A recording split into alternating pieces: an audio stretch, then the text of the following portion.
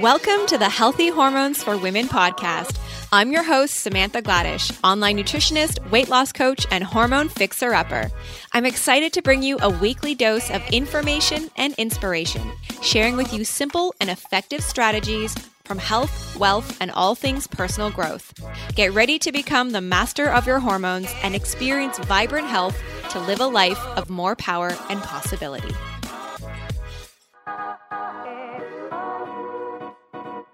Welcome back, everybody. Hope your week is off to an amazing start. Hope you're doing well.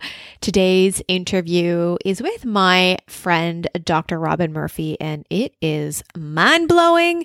We're talking about genetic testing, and she is one of the smartest women that I know. She's so incredibly intelligent, and she is an expert when it comes to genetic testing, and I was so excited to have this conversation today. I learned so much from her, and we dive into all things genetics. So, what is the most interesting connections that you can make by looking at your genetic test, and some of the things that you can find out by doing your genetic test, and how your diet is actually impacting your genes, and is the keto diet good for all women? There's so many things that you can learn from doing your genetic test. So, for example, diet. You can learn how fats and carbs affect your risk for obesity and diseases such as diabetes. You can learn about detoxification and how quickly your body actually removes toxins and what you can do to adjust and optimize your detox pathways. You can learn about mental health, focusing on how genes affect your cognition and your stress and your emotions and even substance addiction. Hormonal health, certain genes can show you if you have predispositions towards factors that may affect hormone imbalance, like your thyroid or your estrogen and testosterone. There are so many cool things that you can learn from doing a genetic test.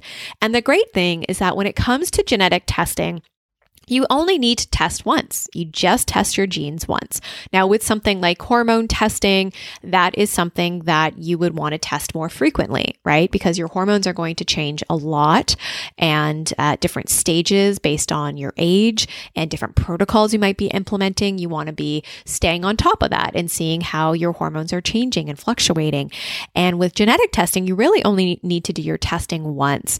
And so I had my testing done quite a few years ago, and the testing was really complicated to read and to understand. And it was kind of at the beginning where genetic testing was like just kind of starting to come out onto the market. And so the test that Dr. Robin Murphy works with is called My Blueprint, and it is very user-friendly. So I'm so excited to get my testing done and to look at all these different areas, and more importantly, to have her review it for me, because she is just an expert and so intelligent in this area, and having her feedback and her input and her interpretation of the genetic test is really going to be phenomenal. So what we're going to do in a future episode is I'm going to get my testing complete, and then we're going to have Dr. Robin Murphy come back and do an episode where she's actually going through my genetic test. And I think it will be really insightful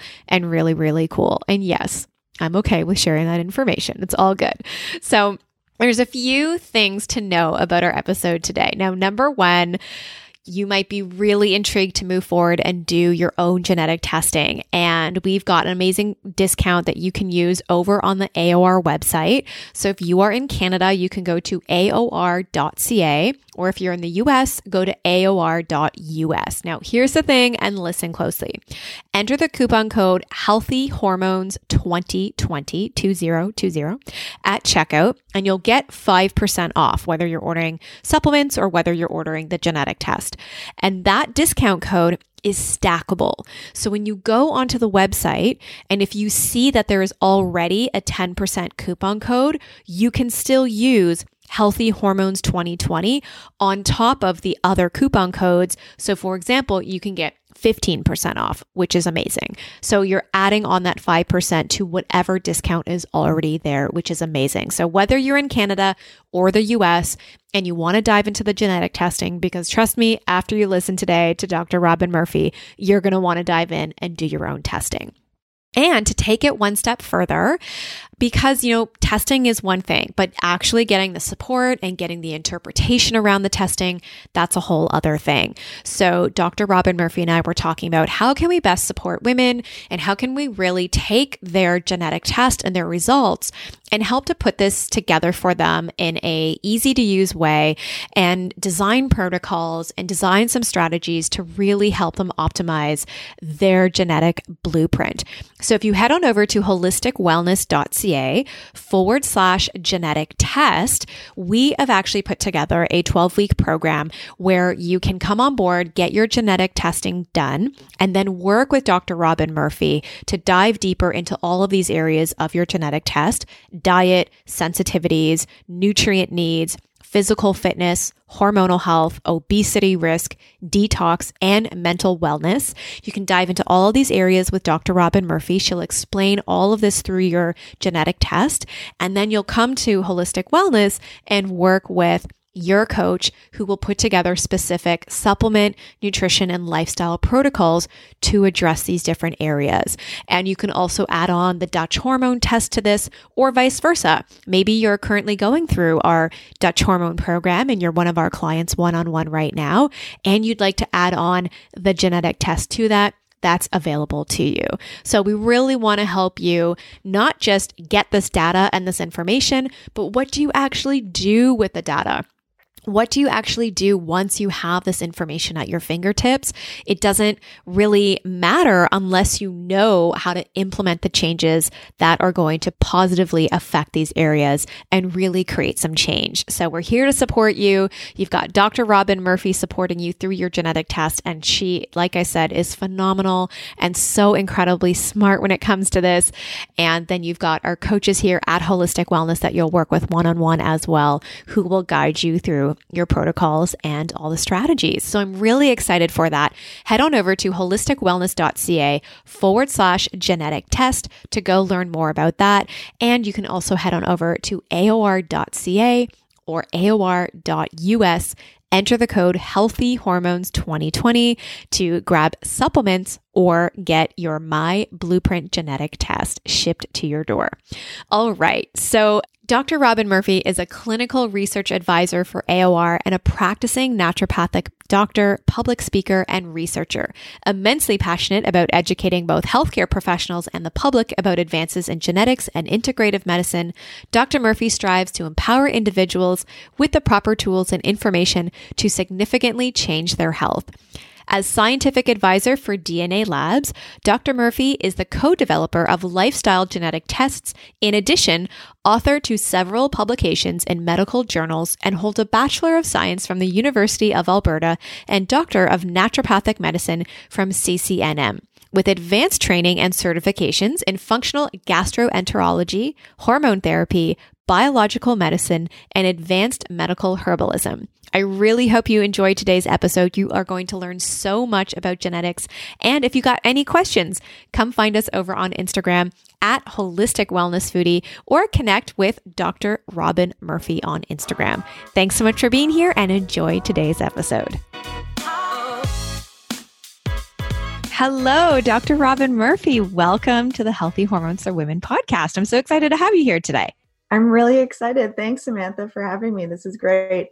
Yes, my pleasure. So before we dive in, share with our audience more about who you are and what you do. Sure.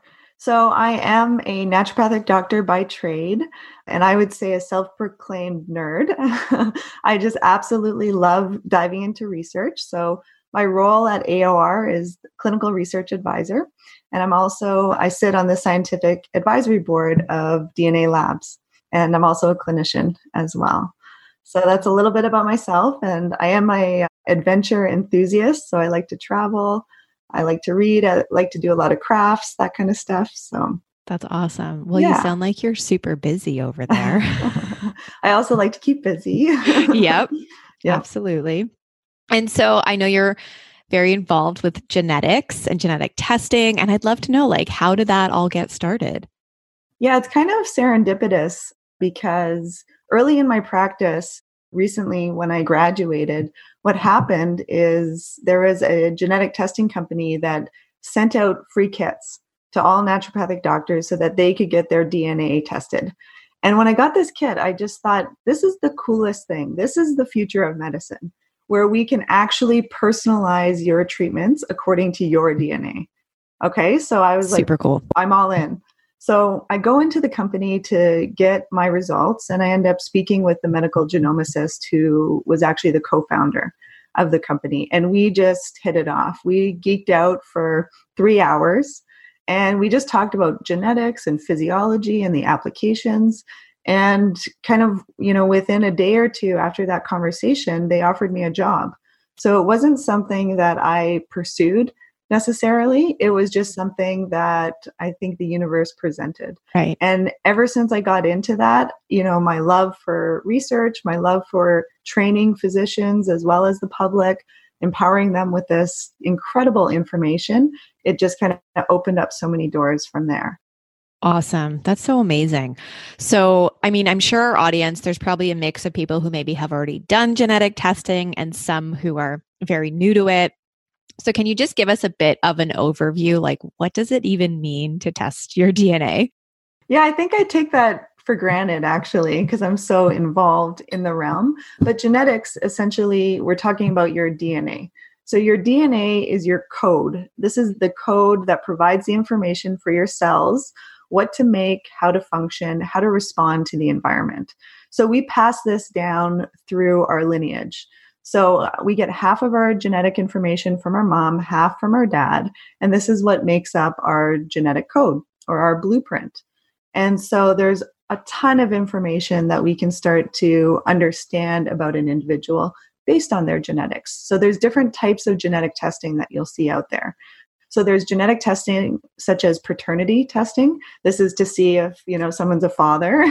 Right. They have forensic genetics, which is really cool. So they're looking at, finding criminals and, looking at genetic material that's left at a crime scene. Right. And then there's testing within fertility. So looking at whether or not the embryo is healthy, or if there's chromosomal errors. You can also do genetic testing at the hospital. So that's for genetic-based diseases. That'll be things like celiac disease. And then there's this whole other branch of genetic testing, which is called lifestyle genetic testing. It's also called functional genomics as well as nutritional genomics. So that's what I really do, is look at the nutritional side and functional lifestyle side of genetic testing. So this is where we can start to dive in to different areas about someone's health related to what is their individual nutrient needs, what are their susceptibilities to certain lifestyle diseases, what is their response to certain exercises or, detox pathways, hormones. There's really so much that we can get into.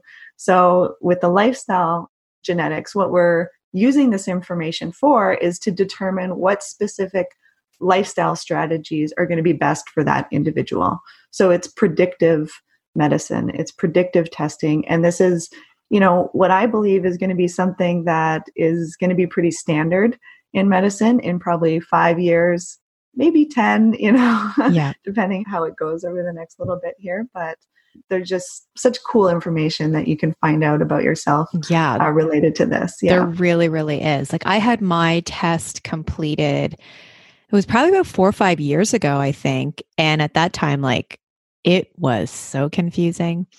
Getting the report back, I was like, I have no idea how to interpret any of this. So I know some of the more recent genetic testing is actually user-friendly. Like people can actually read what their DNA is showing them. So can we just kind of go through what are some of the cool things that we're going to learn by testing our DNA? I know you mentioned nutrition, but there's so much more. You mentioned detox. What are all the different areas that we can really see through doing our testing?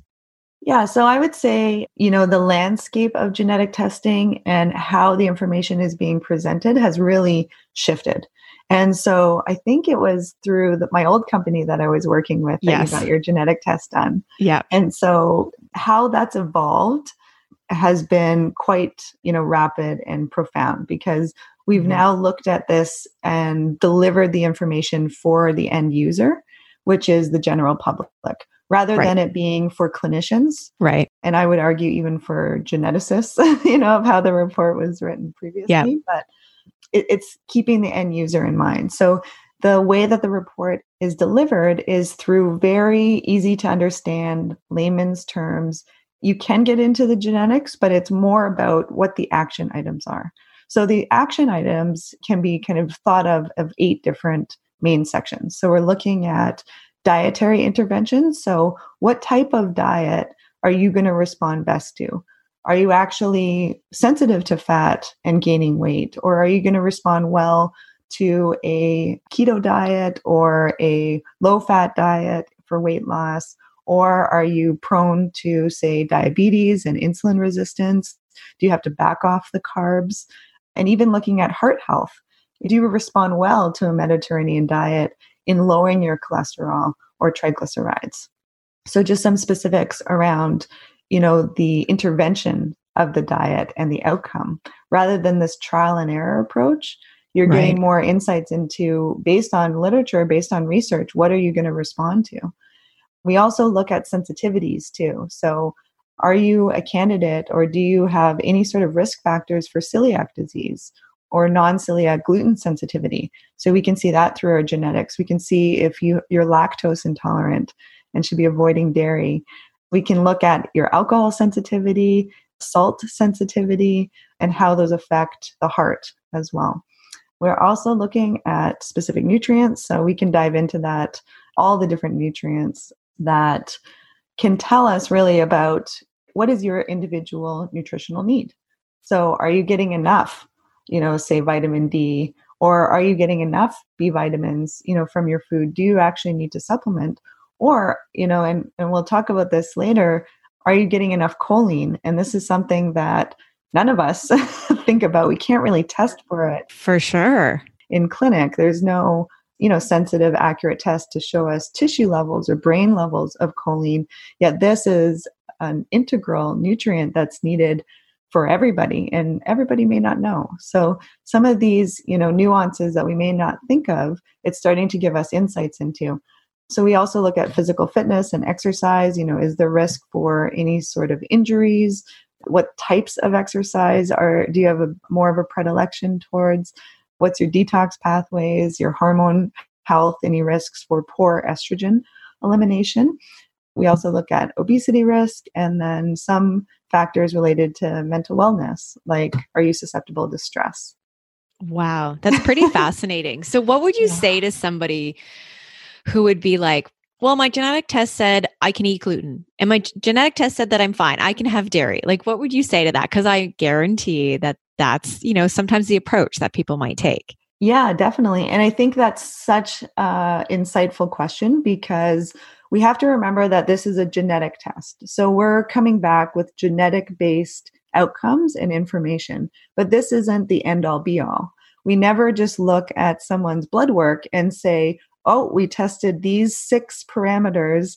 There must be nothing else wrong with you because all of these are normal. And I'm sure most of the listeners have gone to their doctor, they've gotten some tests done, and they tested, say, TSH. And then they said, well, your TSH is normal. Your thyroid must be totally healthy. Right.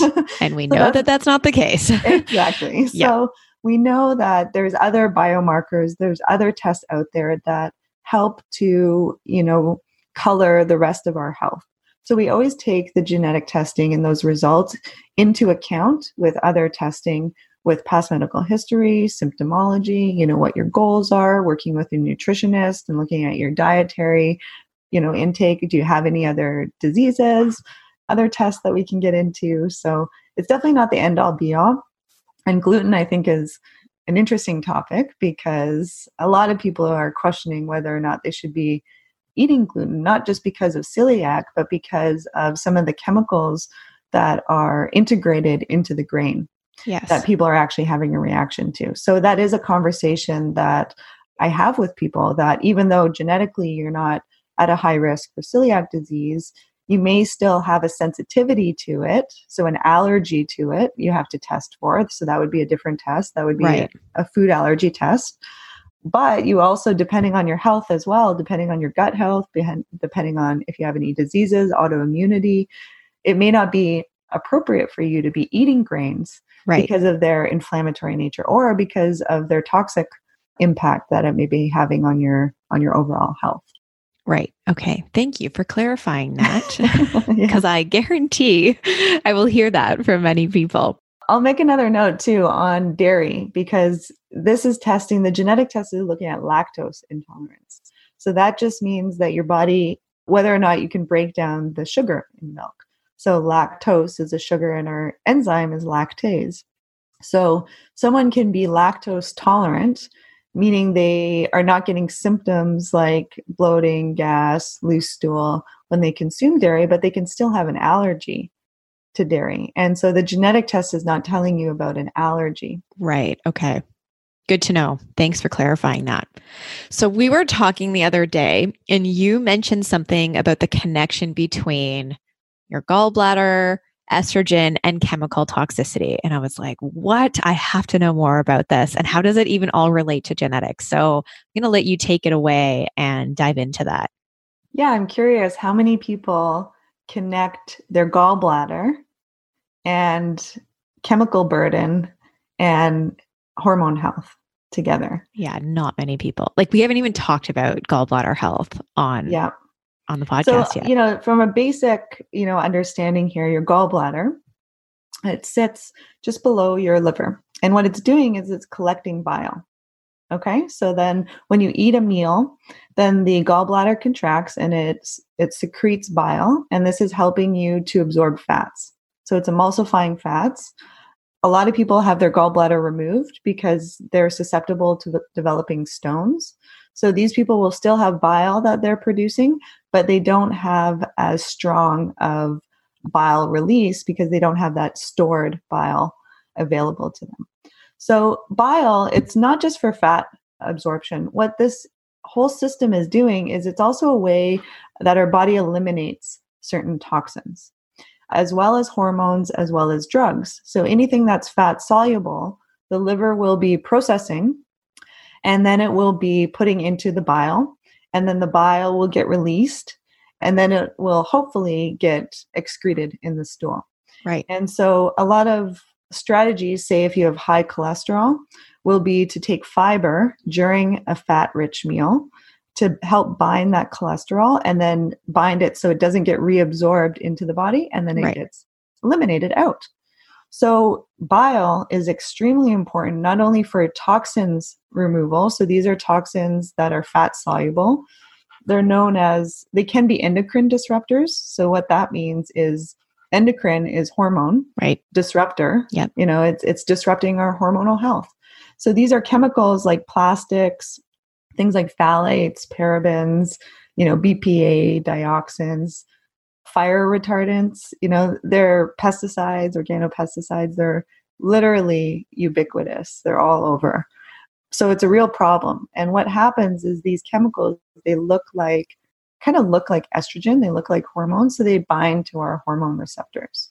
So they can disrupt our natural hormonal balance. So the bile, if you're having sluggish bile or you're not secreting the bile appropriately, then you could have a toxic buildup. Right. So this can contribute to hormone dysregulation. We know it can mimic a lot of symptoms like estrogen dominance.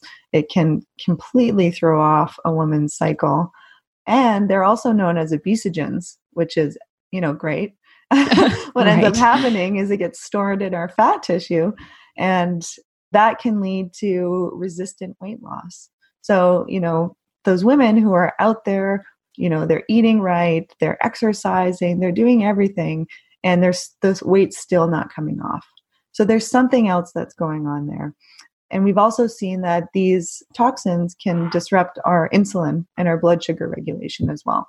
So there are some studies that some organic pollutants, you can't get diabetes unless you have a certain level of these pollutants in the body.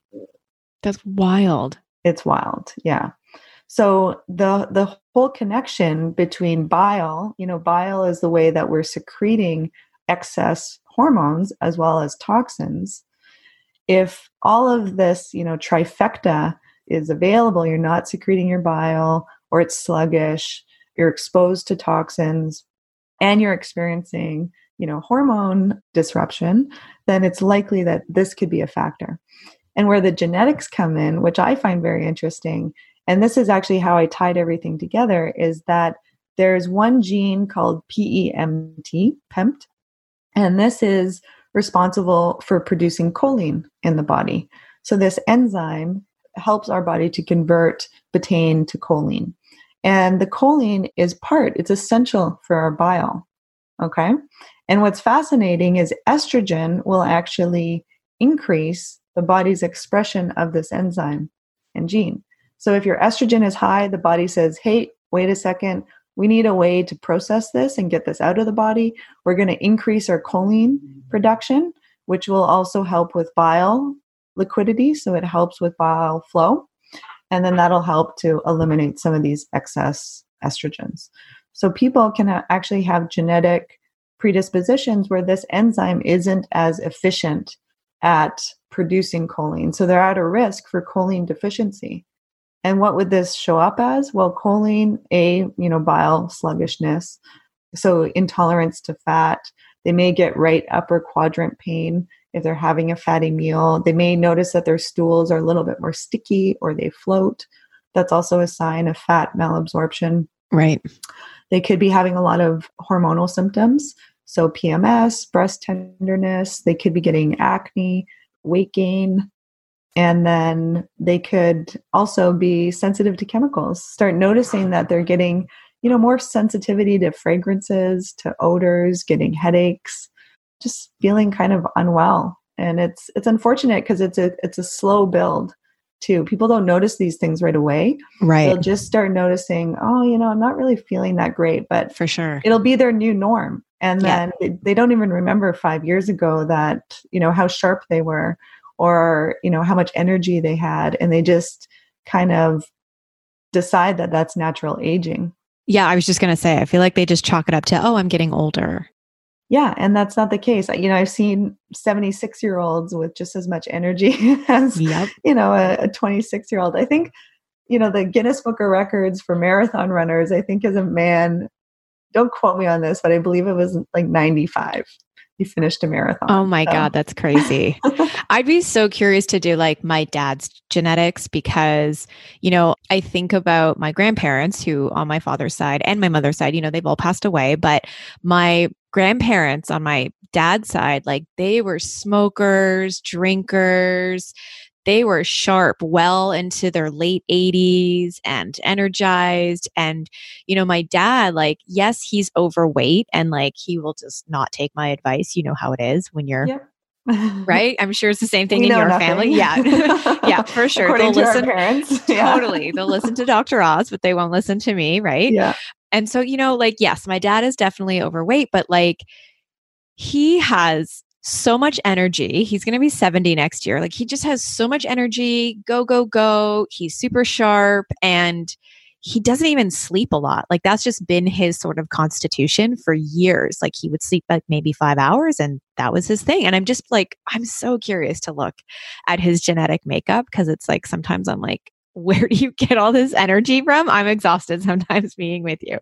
Yeah. But, well, I think that also shows good detox pathways. Yes, I was going to say he probably, I was totally going to say that he probably has a really great detox pathway for sure. Because when we talk about detoxification, what's kind of interesting is about up to 50% of the population is missing one of their major detoxification genes. It's called glutathione S-transferase. So there's 7 different types of this, but it used to be adventitious. It used to help us in our survival because research shows that it can actually improve our body's response to vegetables, like cruciferous vegetables. We get more antioxidants from them because we're not processing them as quickly.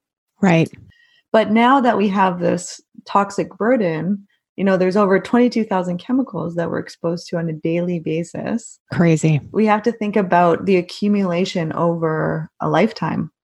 And so a lot of these chemicals, I would say, our parents' generation, they were definitely exposed to in the 50s and 70s, but they may not have had the same exposures during their, childhood or, even in utero, For sure. we're starting to understand that these chemicals are found in cord blood, in fetal blood. So babies are being born already with a toxic load more than, our grandparents would have had. Right. Which makes sense. So yeah, it probably has to do with the exposures, the timeline, his detox pathways, and, just those anomalies. For sure. And like, I mean, I'm definitely a lot more sensitive to things like smells and whatnot. I can't deal like walking through a mall when you walk by like the fragrance department, which is so funny because I used to work in fragrances way back in my teenage days. And yeah, things like that I'm super sensitive to. And he's, just, it doesn't faze him at all. And I think when I did my test years ago, and I could have this incorrect, but I believe that it was like my phase 1 detox. Like I didn't have like any genes there, but in my phase 2, it was like double or something like that. Like I remember seeing that in my testing. So I don't know if and maybe you can correct me, but I think that essentially like the way that I understood it was that if I'm exposed to any kind of toxin, it would make sense that I'm going to be quite reactive to it or react to the smell, but I can actually, in my phase 2, can detox it out really, really well. So we can, in genetics and how our liver is essentially processing all these chemicals, is we can think of them as phase 1, phase 2. Right. So phase 1, what it's doing is it's increasing the water solubility of these chemicals. So it's helping to start prepare it to then get eliminated by the body. In that first phase, there's an enzyme that you can test for. It's called CYP1A2, and it actually processes 95% of caffeine. So depending on whether you're sensitive to caffeine, I'm a fast metabolizer. And whether or not you're a fast metabolizer, meaning that you're not sensitive to caffeine. So you can have a cup of coffee, afternoon or after dinner. It's not going to affect your sleep type of thing. That can give us indications about this enzyme system and how it's functioning. So typically, and this gets a little bit complex because it depends on the chemical that we're talking about. Right. But with, say, cigarette smoke, with chemicals that are used for meat, like smoked meat or, sausages or things like that, there's these chemicals that get processed by this enzyme. And people who have a fast metabolism, what ends up happening is they actually transform this really quickly. And we would think, oh, this is good. It's going to get out of the body. Right. But it actually makes a lot of these more toxic to the body because it's increasing the solubility, meaning that it's now accessible to more parts of your body. Makes sense. So then it really depends on what is this next step, this phase 2 doing. And so this phase 2 has to do with things like glutathione, things like our methylation or our B vitamins. So what is your capacity to be able to finalize this second step in kind of the assembly line of detoxification? And this is where we can start to see increase in susceptibilities to damaging effects of, say, drugs or toxins. And if you're processing these chemicals really quickly, but then you're not able to remove them at the same rate, that's where we can see more sensitivities. And clinically, what I've seen it go both ways. People tend to have more sensitivities up front if they have a slow metabolizer. So they're not as quick at processing some of these chemicals. But I've also seen where people are processing them more quickly, but then that second phase is blocked. And it takes decades for those symptoms to start to arise. To show up. Wow. Yeah. That's and pretty so crazy. They'll start to notice, a little bit, irritation to fragrances and smells, a little bit more headaches, maybe more sensitivities are starting to show up, maybe more allergies are starting to show up. And then just all these vague, symptoms, weight gain, problems sleeping, hormonal disruption. So I think it's a big problem these days. For sure. And I mean, even though I'm a fast metabolizer of caffeine, that doesn't mean I'm drinking it all the time and taking advantage of it. I'm still very reactive to it. Different types of caffeine, like for example, I rarely ever have coffee at Starbucks, but if I do, oh my God, my heart is like racing out of my chest, so I'm more conscious of having decaf. And then also thinking about my adrenal function and my thyroid function. So it's, again, I just want to make that clear because, again, somebody might look at their test and be like, oh, I'm a fast metabolizer of caffeine. I'm fine. I can drink it all day. It's not a problem. But again, it's like, let's look at these other areas. Yeah, and Health Canada, there's still stipulations based on what is safe of how much people should be drinking. So it's still 300 milligrams a day, even if you're a fast metabolizer, which is equal to about 3 coffees. Yeah, that's great. I could never do that.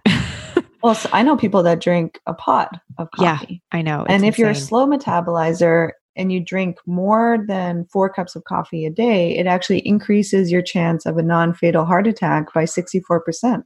So this is why this information is useful to know, because once you know that information, you're hopefully going to make different lifestyle choices For sure. to mitigate some of the risks, especially if you have family history of heart disease.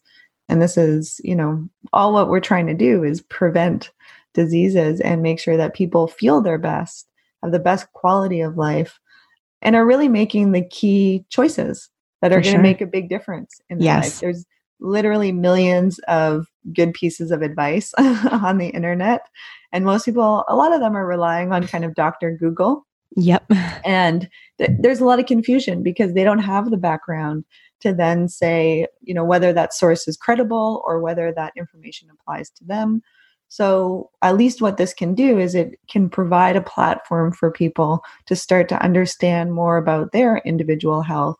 What diet is appropriate for them, what nutrients are best for them, their exercise regime, maybe they have some conditions or symptoms that they just haven't been able to figure out, why they're going on. I've seen a lot of people get clarity with some of their, symptoms based on the genetics. Oh, for sure. And I just really quickly want to go back to the comment about the gallbladder. So what happens if somebody doesn't have their gallbladder? Mm-hmm.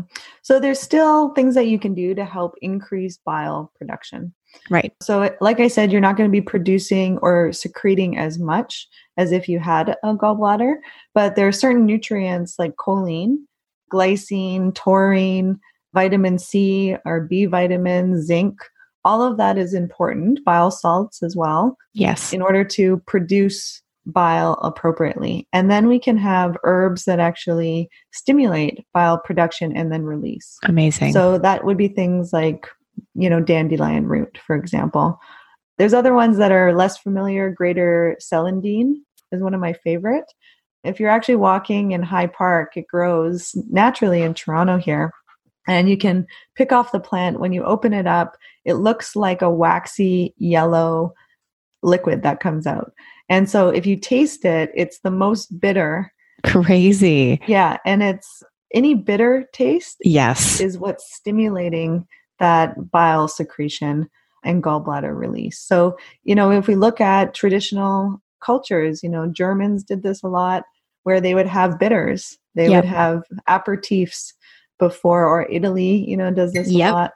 Absolutely. And so this is to help prime your digestive tract to be able to absorb the food that we're eating. And then a lot of cultures will also have digestives, which are, again, they could be bitters, they could be carminatives that help with reducing gas and just help with the digestion and absorption of food. I'm super drawn to bitters. Like I take digestive bitters, but just bitter food in general, like give me a plate of rapini and I am the happiest person ever. And dandelion, like I love bitter foods. I'm not sure what's up with my palate, but. So I'm the exact same way. And I did a genetic test. It actually said I'm missing one of the bitter taste sensors. Interesting. So that's why I can tolerate everything bitter. So I would guess you're probably one and the same. Oh, that's so okay. I definitely want to find that out. That's super intriguing. Whereas my father, he's a super taster. Right. And so he has a very sensitive palate, great for wine drinking. He's a wine connoisseur. For sure. Yeah. But he's not going to throw back bitters the same way that I do. That's so funny. Okay. Because I think about my fiance as well. Like sometimes we're eating the exact same meal and he'll be like, this tastes so weird or this. And I'm just like, what are you talking about? Like, yes, I wonder if he's a super taster. I wonder. Yeah. That'd be really interesting. Okay. So many different areas I want to dive into. Oh my God, I got so many questions for you. Now, predispositions to food sensitivities. Is this something that we can see through genetic testing? So the only food sensitivities that we can really look at is gluten sensitivity. Okay. So again, it has to do with how the immune system is responding to the food based on whether there's a risk for a disease, celiac disease, or whether there's non-celiac gluten sensitivity. So when we look at other food sensitivities like egg and almond, this is different because these are typically acquired.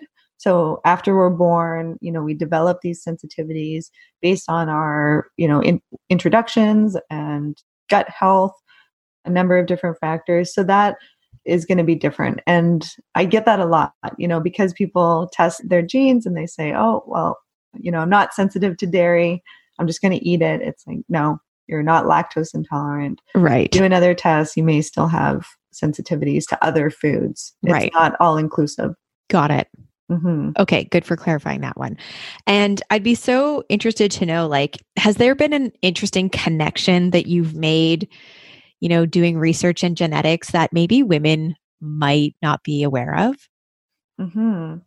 I really think it's what we talked about before, which is the bile, looking at that PEMT gene, which is part of our methylation pathway. Yep. So, I think methylation, this term has been used quite broadly. It's starting to become popularized.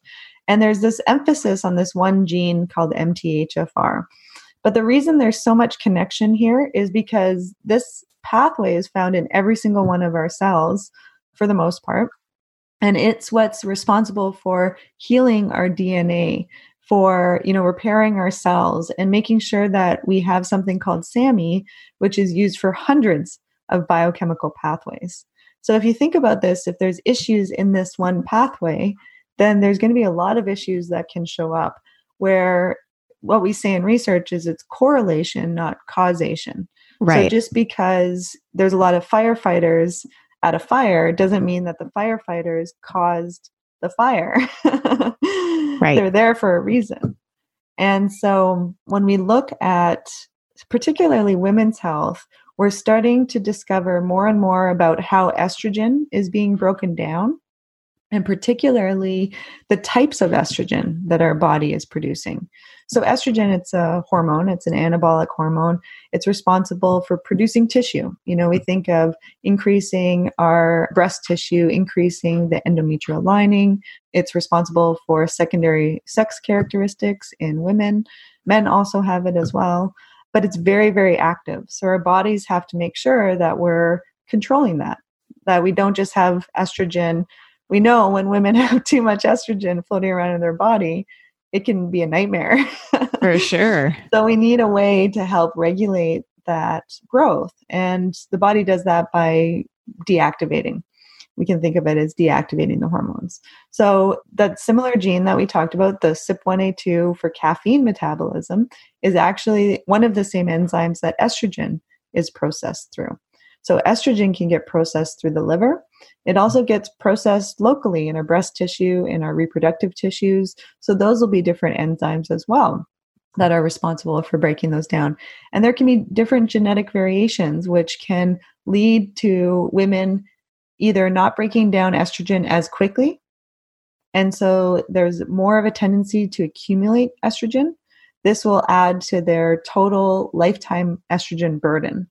And when we talk about this in a clinical standpoint, we're talking about risk for breast cancer because we know too much estrogen unopposed can contribute to breast cancer. Right. Right. And then through a woman's lifetime, we also see that it can contribute to PMS, to fibroids. There may be a link there with endometriosis as well as other issues too. But genetically, we can be predisposed to not being as efficient at breaking down estrogens. Right. So it can go down into different pathways. There's one pathway which we call, it's a healthy estrogen byproduct versus an unhealthy one. So the unhealthy one, not to get too technical, but we call it 4-hydroxyestrogen. And this can actually cause more cellular damage and more DNA damage if it's in too high levels in the body. Right. There's also 16 alpha hydroxy. So there is the Dutch test that can look at this pathway and actually tell you, how you're breaking down your estrogens and how you're removing them from your body. And there's genes that we can test to see exactly what your predisposition is. So with the Dutch test, we're really getting a snapshot of kind of what is your cycle in that month. Right. What's the tendencies, but it can change, right? It depends on, there's lots of lifestyle factors that we can incorporate to help with estrogen elimination. So if you're eating a lot of broccoli or you're having a lot of fiber or your B vitamins are good, then you may show normal estrogen metabolism. And you may think, okay, well, I'm at a low risk. It's fine. But without understanding the genetics behind it, you may not understand that you do have a predisposition or a tendency to go down that kind of 4-hydroxy, and you may be at risk. And so it's important for you to be more diligent about maybe doing follow-up testing, say annually or biannually, to look at kind of your Dutch hormones and your estrogens, and then just being mindful about, appropriate surveillance, as well as, talking to your doctor or working with your healthcare provider for healthy estrogen and hormones, for your life, essentially. For sure. Yeah. I talk about the Dutch test a lot because it's just so wonderful. And I think like combining doing the Dutch test plus genetic testing, I mean, that will be amazing for so many women, just to give them such a really great overview of, not just their hormonal picture, but all of these other amazing areas of their life too. So yeah, it really rounds out the overall perspective. Again, we're not just looking at one test in isolation. We want to look at a compilation, to understand the whole person. And each of these tests is just kind of a little snippet of information. I love that. Okay, so let's talk about diet. The keto diet specifically, because we know that it is like all the craze and everyone feels like they got to jump on it. And, with a lot of the programs and the things that we do here, I like to take a really balanced approach. And again, everybody is so bio individual, but I would love your take on the keto diet, because all women think it's the thing to do. And is it really going to benefit all women? And how will our genetic test show us if this might be beneficial for us or not? Yeah. And, I have to say, I'm prone to fads as well. And it's not just because of, the information piece. It's also because I want to know what patients are going through. And so I'll typically put myself through different types of diets. I'll put myself on all these different supplements and to be like your own guinea pig. Yeah, exactly. And so I actually did the keto diet. I got a bunch of supplements. I was doing ultra low carbs. And what I found is I did not lose any weight whatsoever. I actually still felt very hungry, and I wasn't getting the response that everybody says that they get. Right. And so a lot of people say this is great for weight loss, for insulin regulation, for brain and cognitive health, but there's no one size fits all. Of course. Yeah. And of course, we understand this intellectually, but, from a practical level, people are just looking for, they're looking for results.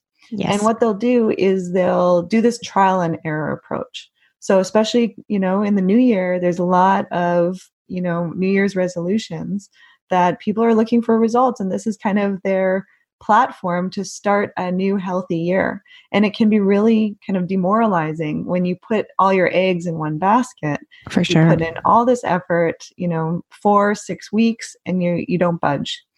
And when you don't have an answer as to why, it can be really disappointing. For sure. There's a lot of self-blame that can come with that as well. And I think it also creates inappropriate relationships with food. For sure. Food then becomes the enemy. Yeah. And this is something that I don't think is healthy for women in particular, or for our society, to be hyper vigilant about these extreme diets. Now, they do work for some people. There's lots of evidence for insulin resistance, for epilepsy, for brain cancer. But like I said, it doesn't work for everyone. And for myself, when we actually dive into my genetics, it shows that I'm extremely sensitive to fat. and that if I increase my saturated fat levels, I'll actually gain more weight. Mm-hmm. And what's interesting about these studies is they show that in these individuals, they have a higher sensitivity to fat, but also a higher craving for fat and sugar. And then this typically when we eat high fat meals, it causes us to feel full for a long period of time. Right. And that's one of the weight loss strategies is you tend not to eat as much.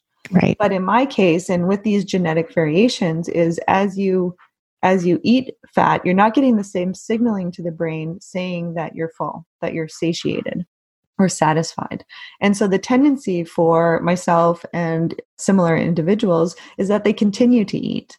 And so they actually consume more calories than their genetic counterparts. And what's really, fascinating, and when we want to get into targeted, personalized dietary treatments, we can see that when these individuals reduce their saturated fat to less than 22 grams per day, they actually weigh less than the other group. And so they do way better on a lower fat meal, lowering their dairy intake and other high saturated fat foods. Right. On the other side of that, there's predispositions to insulin resistance that people can have from a genetic standpoint. So then the question becomes, do I lower my fat and then increase my lean protein? Or can I increase my carbs? Because sometimes people do better on a higher carb, diet. They have better sleep, better mood, and they just feel better overall. Right. But if you have a sensitivity to high insulin resistance, then, increasing those carbohydrates is not going to be key. So we can start to really pinpoint whether or not keto is the best option for you or, other varieties of macronutrients, especially for certain, goals like weight loss or reducing blood sugars and risk for diabetes. It's important. That's super fascinating. Yeah, I'm the same as you. With my genes, I can't do more than 22 grams of saturated fat. And, to be clear with everybody that's listening, this doesn't mean not to ever eat fat, but you can still eat monounsaturated, which might be more beneficial for you, right? It's just, especially with the keto craze, I think there's a really big push on eating all your bacon and, eating all the cheese and things like that. And it's there's still a way to do keto, but you can do it in a way that's more bio-individualized to you. Yeah. And importantly, too, on that note, it's not about the total amount of fat that you're eating per day. It's the saturated fats. Right. And there's other genes that we look at your risk for low omega-3 levels, as well as inflammatory levels. And certain individuals, if they're eating low omega-3 diets or they can't convert the omega-3s into the active forms, it actually increases the risk of metabolic syndrome. So they do really well on 10% of their total caloric intake with polyunsaturated fats and then 5% monounsaturated fats. So again, we can be very purposeful in what they're focusing their diet on to reduce those risks of insulin resistance, high cholesterol, weight gain, high blood pressure. And they're not waiting till these symptoms arise. Right. And then trying to figure out, okay, how do I get these symptoms resolved? That's really, really cool. Okay. So before we wrap it up here, I know we spoke about estrogen, but what about other hormonal, things that we can look at from either thyroid or testosterone? Are these things that we might be able to look at through genetic testing? Yeah, I would say that there are tests and genes that we can look at that relate to this. We also have to take into account the clinical effect. So how much of an effect do these have on the overall clinical picture? So Right. with thyroid, there is increased risk for some individuals to have higher TSH. So that's a lab marker to kind of test the activity of your thyroid, but it has a small clinical effect. So it's just one part of the piece of the puzzle that we can look at. We can also see if there's an increased risk for high sex hormone binding globulin, which is related to testosterone levels. So there are good studies looking at testosterone levels in men and how if the sex hormone binding globulin, this gene, is there, they may have lower levels of available testosterone. But again, I would say, smaller clinical effect. Yeah. And there is fertility panels that are in the works and development. Oh, that'd be so fascinating. So there's going to be a lot of exciting, this is just such an area of rapid development and exploration that over the next 5 years, we're going to see a lot more related to hormones. It's just that the hormones are so complex. There's so many different genes, so many different pathways that's involved, and then so many external factors which can affect our hormones as well. Really awesome. That's really fascinating, especially from the fertility side. I think there's so many women that could really use the support in that area. So that would be really great. Yeah, definitely. Okay. And lastly, nutritional requirements and deficiencies. We kind of touched on this briefly, but how do people know if they're getting the right amount of nutrients? Yeah, exactly. Health Canada has kind of a dietary recommendation that kind of the population should try and achieve through their dietary intake. But what people don't know is this RDA, or recommended daily allowance, is really to prevent deficiencies. So it's not to optimize our overall nutritional status. It's just to make sure that you don't die from, say, rickets. Right. So, when we look at Canadian population, we see that there's a higher rate of, say, multiple sclerosis. So this is an autoimmune disease, and this can be related to vitamin D levels. So because Canadians just have an overall lower exposure to sunlight, it's not as strong, we're not getting as high of vitamin D. We have like 6 months of winter and darkness that we have to put up with. Unfortunately. But what's interesting is not everybody obviously develops this disease. It's only certain people that are going to be susceptible to having vitamin D deficiency. And those are the people that are going to require actually more vitamin D. So when we look at the studies, someone taking 1,000 IUs of vitamin D, that's not going to do anything for some people who have genetic variations where they're not able to effectively transport the vitamin D, and they have changes in their vitamin D receptor. So they could be taking 1,000, IUs daily, but they're actually not moving their numbers up at all. And they may not be reducing their risk for certain diseases like osteoporosis or MS. So that's an example, but we see that with so many different vitamins. We take for granted that when we eat food, we're digesting it, we have to absorb it, then we have to transport it through the blood, we have to get it to the cell, it then has to get inside the cell, then we have to activate it. It's a lot of work. Yep, it's a lot of work. And every single one of those steps can be influenced by our genetics, meaning that some people aren't going to be as efficient at, say, absorbing their B12. And so we can see this. We can predict how much B12 someone is going to need, or if they actually are not a good candidate for oral B12 and they have to get injections, or even the certain form of B12. A lot of people are taking what's called methylcobalamin, which is an active form of B12. But we know that some people can be really sensitive to that based on their genetics. They just have a higher predisposition to higher adrenaline, and the B12 can kind of upregulate their conversion of noradrenaline to adrenaline. And they, who wants to feel more anxious from taking Right. Nobody. So, yeah, we can look at a number of different areas. So especially for vegans, I would say it's really important too, because there's certain vitamins that we rely on from animals. And what vegans do is they rely on some of those vitamins in their plant source, but they may not be efficient at converting that plant version into the active form. So they're at an increased risk for, say, vitamin A deficiency, or maybe choline deficiency, or B12. So again, that'll put them at an increased risk for, say, things like hormone or bile disruption. And vitamin A, is kind of essential for a number of different pathways, but fertility, for our thyroid and hormones, for our eye health, for our immune system.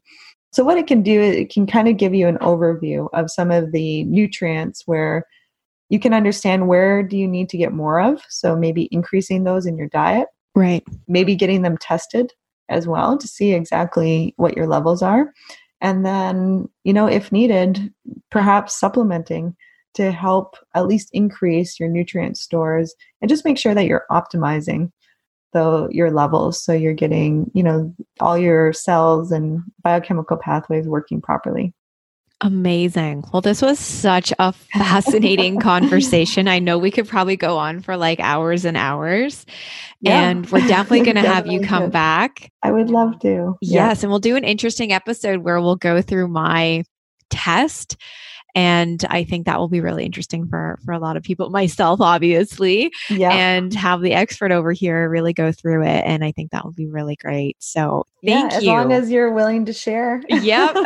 I'm all open. Your personal insights on air. That's great. I'm totally open to it. I think it'll be really fascinating. And so before I let you go, where can everybody find you? And I also know you have a really great sort of like cheat sheet that everybody can go and download. Yeah. So I absolutely love teaching the public and empowering people with this type of information. I know genetics can be a little bit daunting for people, but I've created a cheat sheet for people to go to. They can find it at my website. So www.drrobinmurphy.com. And if you go /genetic tips, then there's a downloadable sheet. That's kind of a cheat sheet, just a quick insight into some of the key lifestyle, nutritional, behavioral modifications that you can make based on your genes. So you can do this even before doing genetic testing, just to see, what you're going to get if you do decide to go down that route. That's super cool. And we'll be sure to put that link in our show notes as well, so everybody can access it. Mm-hmm. And are you hanging out anywhere on social media where anyone can come find you? Yep. Just at Dr. Robin Murphy. I like to post about not only genetics, but it just, interesting things in the news and lifestyle, and sometimes my cats. Me too. Yeah. That's awesome. So amazing. Come check me out. It'd be great. Amazing. Well, thanks again for being with us today. And I look forward to having you back, and we'll connect really soon. Thank you. Thank you so much. Yeah. Look forward to it. All right. Take care. Thanks, Samantha.